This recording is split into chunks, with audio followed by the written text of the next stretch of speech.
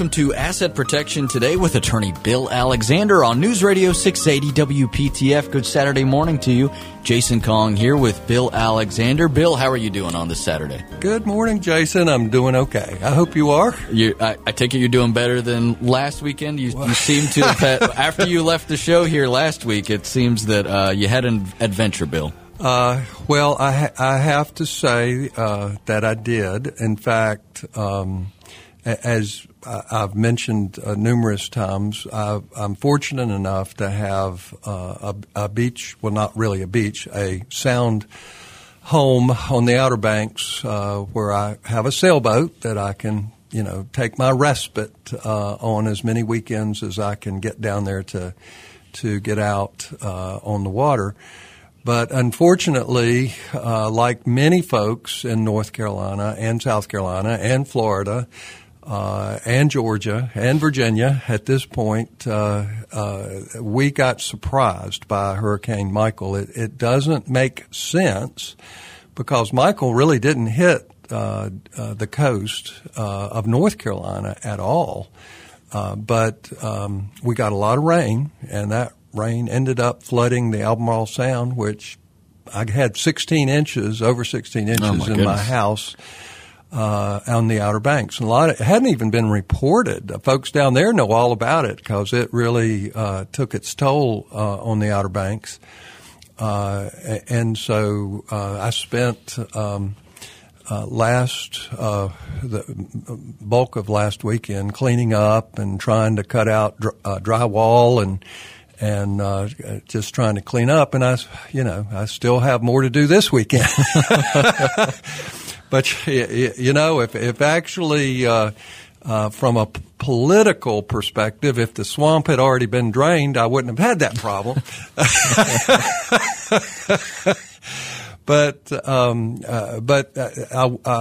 I'll come back to the analogy of what I had to take. But when you have water get into your house, it's worse than just having water because the swamp brings in a lot of really bad things that you have to use Clorox and other cleaners to make sure you don't get mold and other horrible things that can come after you get the water out and dry out and those kind of things. But sort of like what's going on with politics right now. But as I have talked over the last several weeks, I have talked about the fact that we have a constitutional crisis coming our way as we start voting. And in fact, for those who are not aware, early voting has already started. It started on Wednesday. And so I'm trying in a very bipartisan, nonpartisan way of trying to educate folks on what I believe to be very misleading attempts by the legislature to take over the state, and it really is a crisis. And I was very fortunate.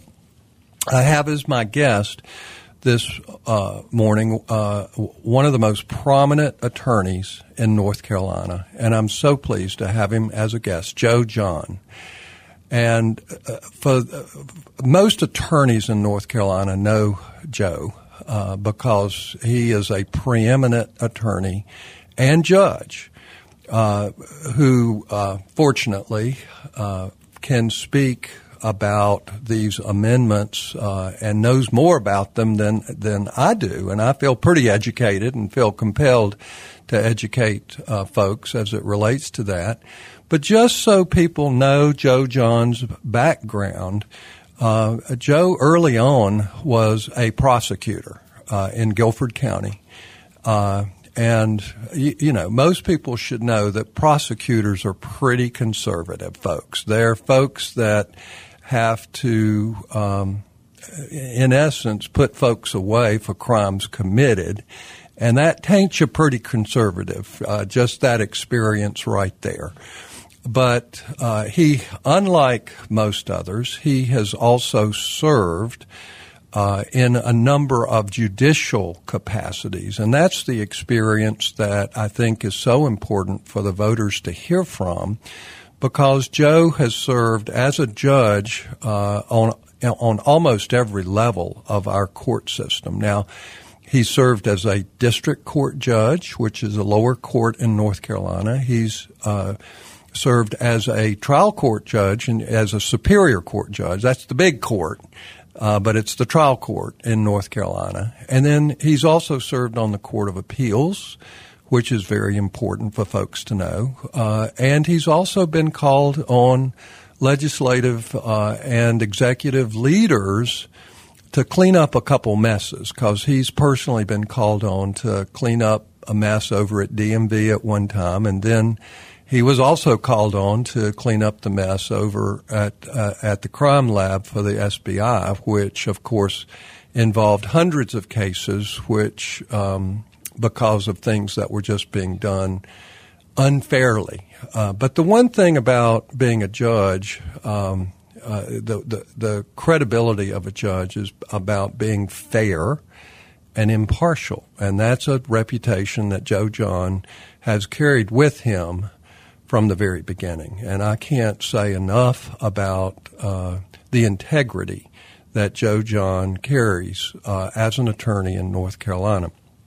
Now, with that said, I want folks to hear from Joe John as it relates to the amendments that, if you're going to vote, you need to know about these amendments. Now, one of the things that folks should just know as it relates to North Carolina, and your shirt reminds me of it this morning, Jason, that most commentators call North Carolina a purple state, not a red state, not a blue state, but a purple state. So I'll just throw that out to Joe to get us started a little bit. What does that mean? I think, and good morning to you and to everybody. I'm delighted to be here. Purple state, I guess, means that we are a blend of the current majority for political philosophies, basically left and right.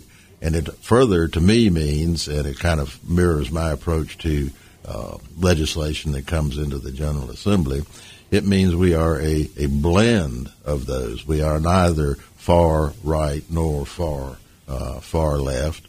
I take the approach in the General Assembly based on my judicial experience of simply not being guided and prompted and, in fact, dominated by some far right or far left political philosophy, but by basically making a determination on the evidence. That is, the all the materials and the background information and the actual language of the legislation in front of me, and then just try to make the best decision I can in the interest of the tax-paying citizens of the state of North Carolina. Well, I appreciate that, Joe, and you know, the truth is that Joe can be cerebral at times. And I respect that. I think it's pretty simple. When you just look at statewide elections, for governor, we've had a number of Republican governors. We've had a number of Democratic governors over the last 10 years. It goes back and forth. So it tells me that most North Carolinians are in the middle. And that is a different way of saying what Joe just said.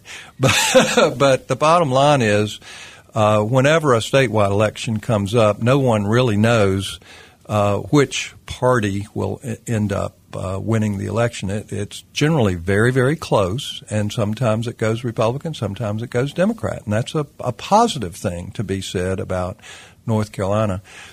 Another thing that is important for folks to know, and I learned this listening to public TV. I was watching Governor Hunt, a Democrat, a well-respected governor, conservative Democrat, clearly, and Governor Martin, a Republican, again, conservative, both who served as governor for at least 2 terms. Governor Hunt actually served for 4 terms together. But the bottom line is they both agree that at least two of these amendments could be horrible for the state of North Carolina. And I think that's where we really need to go. But in terms of the state, these folks are elected statewide. And another thing that I think is important for folks to understand, and Joe can tell us a little bit about this, is that under the law, when an amendment to the Constitution is proposed, there was a bipartisan commission that was supposed to write the amendments for the ballot. Joe, what happened to that this time? Well, first of all, in addition to Governor Hunt and Governor Martin, I would point out that all 5 living former governors of the state of North Carolina, both Republican and Democrat, as well as all 6 former chief justices of the North Carolina Supreme Court, again, both Republican and Democrat, all are unified in opposition, particularly to the two amendments you referenced. Well, it's really funny. I heard Don Stevens, who was a recently retired Superior Court judge in Wake County, a well-respected judge, not only in Wake County but statewide, an extraordinary man. But he said, and I can't get this out of my mind, but he said anytime a Chief Justice like Jim Exum, who was a known moderate to liberal Democrat, and I. Beverly Lake, probably the most conservative Republican in the state of North Carolina, as Chief Justice, when they agree on something, that it has to be right. And they're unified in their opposition to these amendments. So can you give us a little history, Joe? Because I know that's something that you delve into. Yes. Amending the Constitution of the state of North Carolina is not something lightly done. Article 13, Section 4 of that Constitution says that a proposal to amend the Constitution comes out of the General Assembly. It has to be passed by a 3/5 vote of both the North Carolina House and the North Carolina Senate. The governor cannot veto that bill, and it then goes to the voters and must be passed by a majority of the people. Going back to your question about the commission, there was established in 2016 a commission bipartisan commission consisting of the North Carolina Secretary of State, the North Carolina Attorney General, and the Chief Legislative Officer of the North Carolina General Assembly. That currently is 2 Democrats, 1 Republican. They were assigned the responsibility to determine what language reflecting the amendments passed by the General Assembly should appear on the ballot.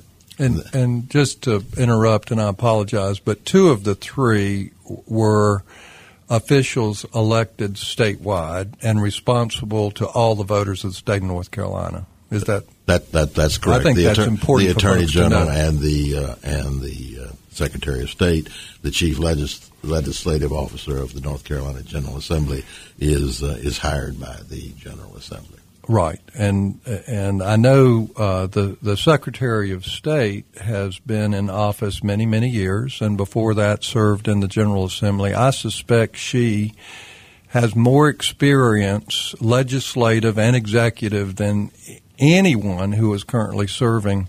Since Mickey Michaud retired from Durham, I suspect that she has more experience than anyone over in the General Assembly or in the executive branch at this point.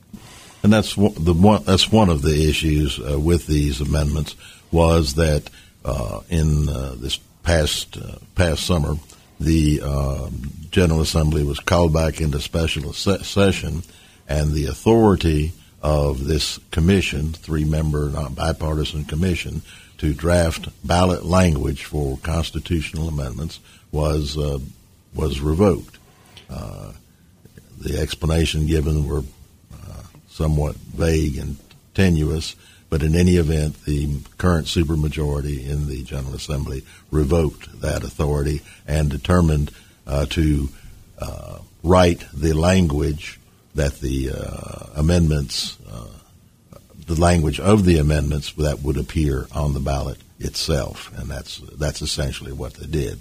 Well, Joe, I know we need to take a break, so let's stop there, and then we'll come back and keep trying to let folks know how this stuff came about and what it means to us as voters. We'll pick up right after this. Thank you so much for listening. We've got Attorney Joe John here in the studio, and you're listening to Asset Protection Today with Attorney Bill Alexander on News Radio 680 WPTF.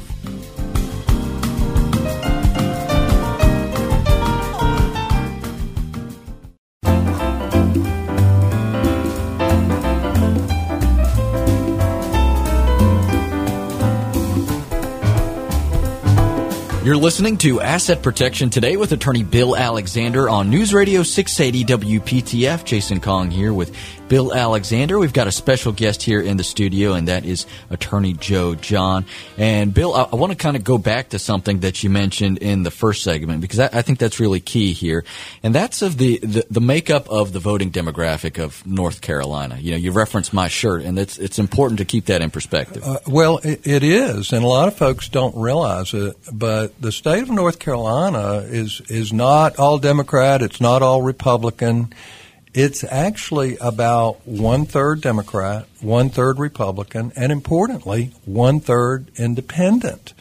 And that's consistent with the majority of North Carolina being moderate in their views. And there are an awful lot of folks that have gone away from the Democratic Party and the Republican Party simply because the party lines are way too far right or way too far left for most folks. So the bottom line is it's important to know that in terms of what's going on.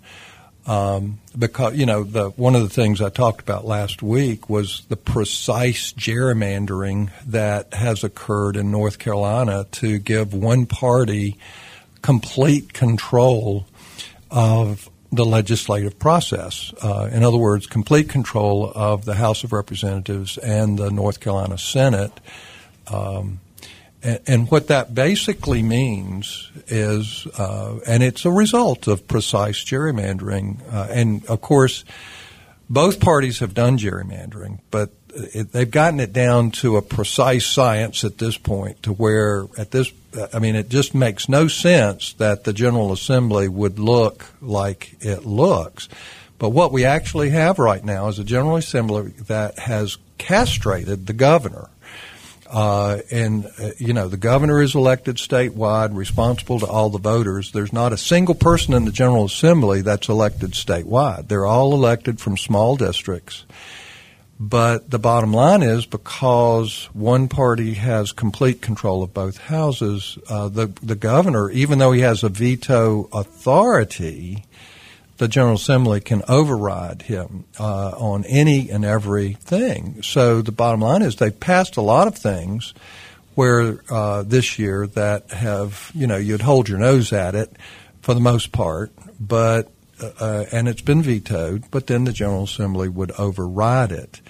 But there's one branch of government that has been able to stymie some of what the General Assembly has actually passed. And the reason that branch can say, no, you can't do that, is because of what's called separation of powers, where each branch has its own authority, the own things that they're supposed to do, and the judicial branch has basically stood up and said, no, you can't do that. And it's important for folks to understand that the judicial branch in North Carolina is made up of both Democrats, Republicans, and independent judges who are trying to be fair when they make their decisions. So Joe, I want to go back to Joe because he's one of the smartest guys around. What has the judicial branch done to make the legislative leadership mad? Before I get to that question, let me go back to your comment about the one-third division of voters in the state of North Carolina, Republican, Democrat, and unaffiliated. That speaks to specifically to one of the amendments that we're talking about here this morning, which is that dealing with the Board of Ethics and Elections Enforcement. And what this amendment does is eliminate the governor's ability to appoint a 9th unaffiliated board member and creates a 8-member board, 4 Republicans, 4 Democrats. So effectively, this enfranchises unaffiliated independent voters from representation on this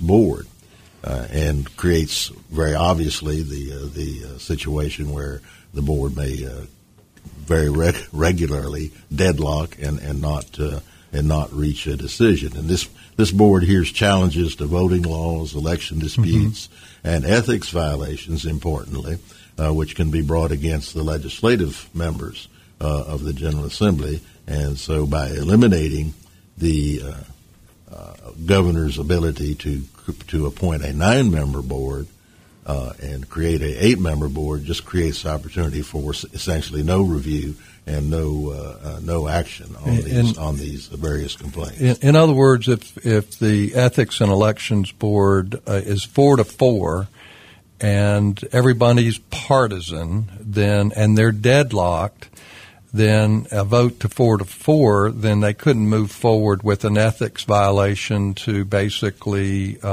go after someone who's, say, misappropriating their donations to their elections campaigns or doing other things that are unethical or illegal. Yeah, precisely the point, and that unfortunately appears to be the intent is to create this deadlocked situation. But anyway, going back to the judicial... Well, let me make one point, and then we'll come back, because I think it's important for folks who are not students of government to understand that the governor of North Carolina, one of the most important functions of the governor traditionally and today is the appointment power. In other words, it's the governor's role as a statewide elected leader, the leader of the state, to appoint people to commissions and appoint judges. And that has been the role of the North Carolina governor from day one. And again, this is the legislator's attempt to take that role away from the governor. And that's, again, where I think it's a power grab. It's against all sense of folks who want good and fair government in North Carolina. But, Joe, I want to go back to where we started, and that is, why are the legislative leaders mad at the judiciary now? Because they're clearly trying to take control of the judiciary. Sadly, that's been my impression, and it's a real concern of mine as one who spent 25 years in the judicial branch. That the judicial branch remain separate and independent of both the other branches. Section 6 of the North Carolina Constitution specifically says the legislative, executive, and supreme judicial powers of state government shall be forever separate and distinct from each other. That's the separation of powers provision. That is the provision under which many of the bills, laws passed by this General Assembly, the supermajority in this General Assembly, have been taken and challenged in both federal and state courts.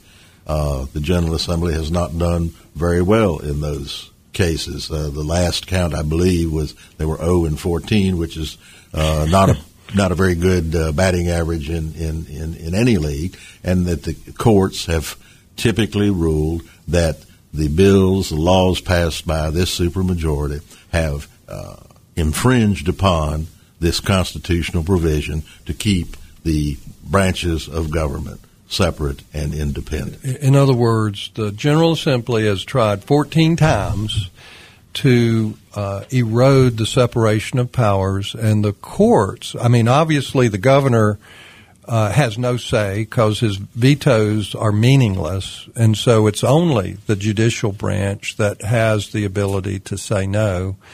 And so there's been 14 attempts to breach what we know as separation of powers, and that's really important for folks to know how important that is to good government. And the courts, made up of Republicans and Democrats and independent judges, have said, no, you can't do that. That's precisely right, and it seems like the intent is clear, because this veto-proof majority, as you've referenced, has so often overreached the constitutional separation of powers. Impartial, independent judges, both state and federal, have stepped in and called them out basically, and said these enactments exceed your constitutional authority. I know probably the last one that I recall was where they redistricted in such a precise way to stay in power. That's called gerrymandering, and the federal courts basically said, no, what you've done is unconstitutional. But they, unfortunately for us, that the districts have not been redrawn, so we're still going to be voting in these gerrymandered districts. And that's interesting that you mentioned that. Now this will be the fourth or fifth election cycle that we have gone into where the districts, legislative districts, one of which I occupy, are unconstitutional. We have unconstitutionally elected, according to the courts, members of the General Assembly, and here we are approaching the biennial census in 2020, under which our Constitution provides that's the time we will redistrict. So we've gone through an entire, basically 10-year cycle with unconstitutionally drawn legislative districts, which is a very, very sad state of affairs. It sure is. It's hard to emphasize how partisan. And it's not a matter of to the victor goes the spoils. I mean, this is overreach in a big, big, big way. A judge, I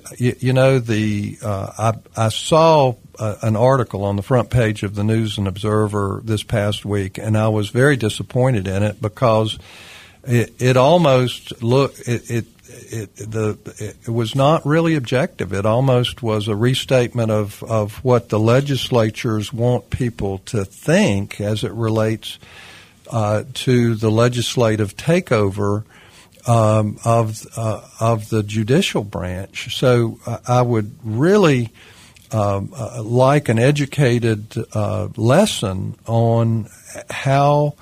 Part of this takeover is where the legislature is talking about where they would send to the governor two nominations where the governor would have to pick from one of two people. Is that right? That's exactly it. Well, here's, I think, an important question is what makes a person qualified under North Carolina law to serve as a judge? Are there any credentials that a person has to have? It must be a licensed attorney. Are there any other qualifications? No other qualifications, and that's a pretty scary thought when you think of the. So, is there an age restriction? So, somebody who just got their law license could be a judge? That is correct. Is there any ethical considerations as long as if they still have their law license? That there are none, and I can remember one election that I ran in some years ago. My opponent had numerous charges of ethical violations while sitting on the bench, and was still on the bench and still ran in that election. Well, I mean, the bottom line is if the only qualification is that they be a licensed attorney, then the legislature could nominate anybody who's a licensed attorney. They could nominate their cronies, if you will, as the highest judicial officers in the state. Under this amendment, the general parameters are that anyone, essentially, who has a law license can apply to fill a judicial vacancy, and the General Assembly goes through all of those applications and selects two, from which two the governor must appoint one, and if the governor declines, then the General Assembly has the final authority, ultimate authority to appoint him make to the the determination. bench. So it is a clear snatching of traditional authority and power in the executive branch, the governor, taking that away from the governor and putting it in the legislative branch of government. And this is simply one of a series of bills that have gone through the General Assembly over the past session, which are challenging and threatening, in my view, the independence of our North Carolina judicial branch. So it's taking away the traditional authority of the governor to actually appoint a good person to. In other words, if the General Assembly gives them two cronies and the governor doesn't like either one of them because neither are good candidates, then the bottom line is the General Assembly can make them judges to the Supreme Court. There is no restriction and no process set out in the amendment. We'll talk about that in just a second. But they can pick any two out of the applicants that they like. What I'm talking about when I say process, I'm talking about what's called enabling legislation. Traditionally, and I think of the last constitutional amendments, 13 of the last 14 that have been proposed, they contain what's called enabling legislation within the amendment. That is how it would work. Okay. In other words, it had definitions. It explained exactly to voters what would happen. And not only with this amendment that we're talking about, the one regarding filling judicial vacancies, but with 5 of the 6 on the ballot, none of those 5 contain any explanation of process, no enabling legislation. One of the less perhaps controversial amendments is the Hunt and Fish. Right. The Hunt and Fish amendment. That amendment contains no explanation as to essentially what the constitutional right to hunt and fish means and how it will be enforced. Does it mean everywhere, anytime, nowhere, never, always on Sunday, never on Sunday, with a license, without a license? Mm-hmm. None of that is explained or set out in the amendment, but left to a later determination after the election by this same General Assembly, which has a session set on November 27th to determine those issues. Well, that's after the election. So this will be a lame duck session. By lame duck, that means that the election's already occurred, and so the bottom line is if this if the voters of North Carolina drain the swamp and these legislators no longer have a supermajority or a majority, then in this session, after they've been defeated, they can still appoint judges and they can still do their dirty work. There is absolutely no restriction on what they could or might do. And remember, at least presently, they have the supermajority, which means the governor's veto of whatever action they take could be and most likely would be overridden. Well, I know it's not talked about, but one of the things that the legislature has done, and I know it was because they got mad at what the Court of Appeals did, but they reduced the number by legislation. They reduced the number on the court by 3 judges, did they not? That is absolutely correct. And there's nothing in this special lame duck session that would prevent them from basically creating 3 more spots in the Court of Appeals and 3 more spots in the Supreme Court. That is also correct. They could basically create as many positions as they want and then fill them. And particularly with the authority that would be granted to them under this particular amendment that we're talking about. And here's a very simple commentary on why these amendments are so confusing. The General Assembly refused really to number the amendments. So we can't talk about amendment number 1 or number 3 or number 5, whatever. We have to give them these sort of generic titles and so forth. And then it seems like the intent was to make this process as confusing as possible. Well, not only that, but one of the things that upset me the first time I read them was the fact that they were so misleading. It's like on the surface it sounds good, but if you understand the meaning of them, they're horrible in terms of what they actually do.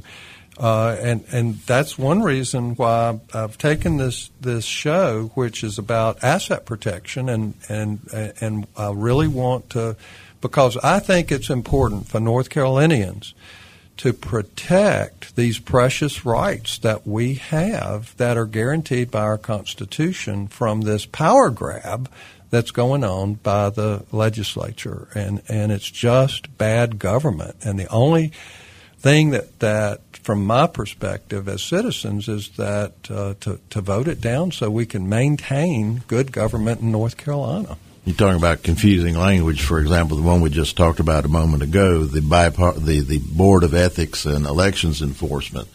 What appears on the ballot is a constitutional amendment to establish an 8-member bipartisan Board of Ethics and Elections Enforcement in the Constitution to administer ethics and election laws. There's nothing in that language on the ballot which says, well, we actually already have such a board, but it is a 9-member board, and we're reducing that board to an 8-member board, which, as we've already discussed, could be a powerless board because it would be partisanly divided along the 4-to-4 lines. Well, Joe, I know we have to take a break, and we've probably gone over.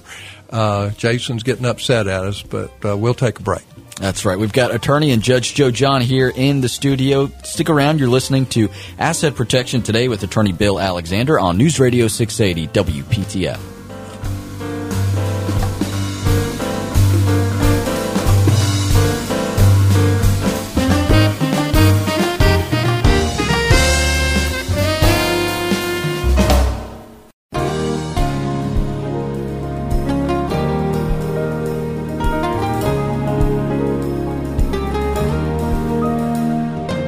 News Radio 680 WPTF. This is Asset Protection Today with attorney Bill Alexander. You can find more about him at WGALaw.com. That's the website to go to, WGALaw.com.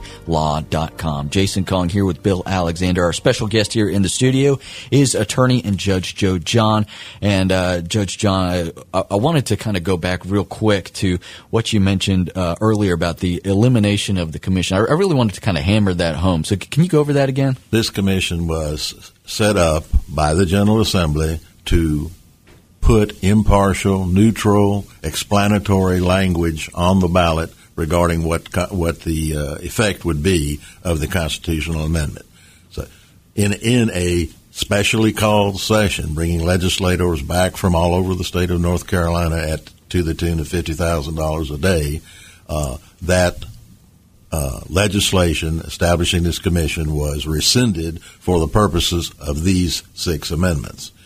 The process by which we got to these amendments, 5 of the 6, very, very short notice. We found out the night before that the amendments were going to be introduced. They were rushed through committee and basically rammed through the General Assembly, House, and Senate without much opportunity to debate. And of course, with the supermajority, the governor's veto was overridden. But the most critical problem with 5 of these 6 amendments is what we've talked about earlier: the lack of what's called the enabling language. We don't know. Nobody can tell you. I can't tell you sitting here. None of the 120 members of the General Assembly can tell you what the effect ultimately will be of 5 of these 6 constitutional amendments. We talked about the hunt and fish, the so-called photo ID bill. We don't know, because it's not in there right now, and when we vote, we won't know what type of identification will actually be accepted, be it a driver's license, be it the real ID that we've heard so much about that you have to wait so many hours in line to get from the DMV. Would it be a college, a student ID? Would that be acceptable? Or would it be a special ID simply for the purpose of voting? We don't know, and no one can tell you. We're simply, then the voters are simply, if they pass these amendments, are giving the General Assembly, coming back in an already set session, November 27th, giving them a blank check to fill in the details. Yeah, that's something that you definitely want to keep in mind. A quick break and back. You're listening to Asset Protection Today with Attorney Bill Alexander. Special guest here in the studio is Attorney and Judge Joe John. You're listening to News Radio 680 WPTF.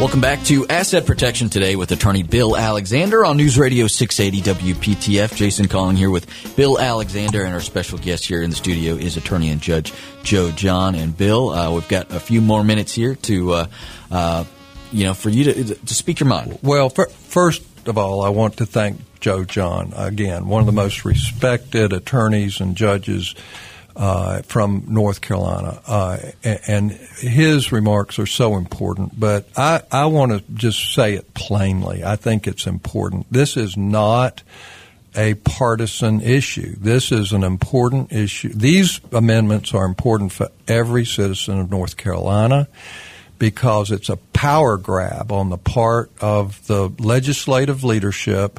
And that's what you call the swamp. And to the degree we can drain the swamp and say no to these amendments, I think it's extremely important.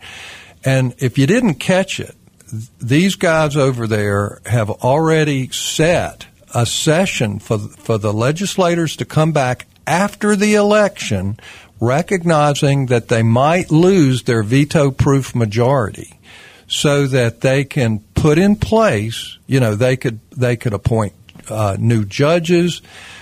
They can do anything they want. Nobody's ever said that the General Assembly does not have sufficient power. I mean, you have to understand the General Assembly has the power of the purse string. They control the money. And that's the biggest thing that the General Assembly have. They also have the taxing power. They basically control both sides of the money formula.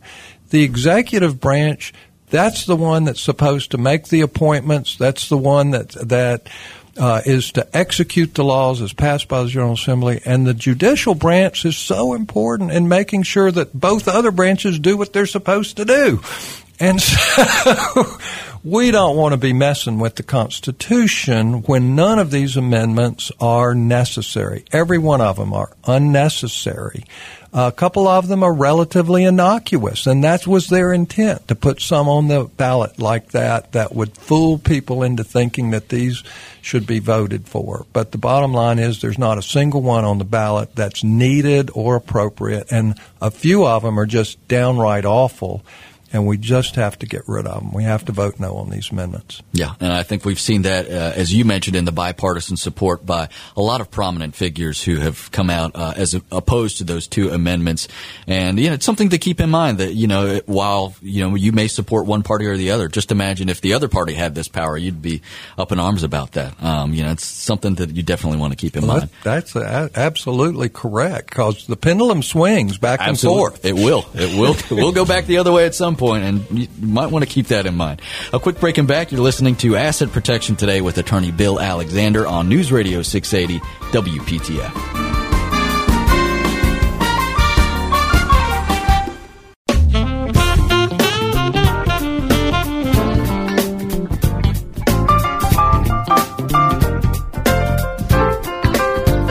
News Radio 680 WPTF. You're listening to Asset Protection Today with attorney Bill Alexander. I want to remind you, you can find more about Bill at WGAlaw.com. That's WGAlaw.com. If you're interested in scheduling an appointment with Bill, you can call 919-256-7000, 919-256-7000. You can also catch Bill tomorrow morning on the CW22 at 8 a.m. with his TV show Money Secrets. He's also got a book out by the same name, Money Secrets with Bill and Mike. You can find that on Amazon. If you want some more tips from Bill, those are great ways to get them. I want to thank our special guest this morning, attorney and Judge Joe John. It was great having him here in the studio. We are out of time. I want to thank you so much for listening and ask that you join us again next Saturday at 11. It's Asset Protection Today with attorney Bill Alexander on News Radio 680 WPTF. Have a great weekend.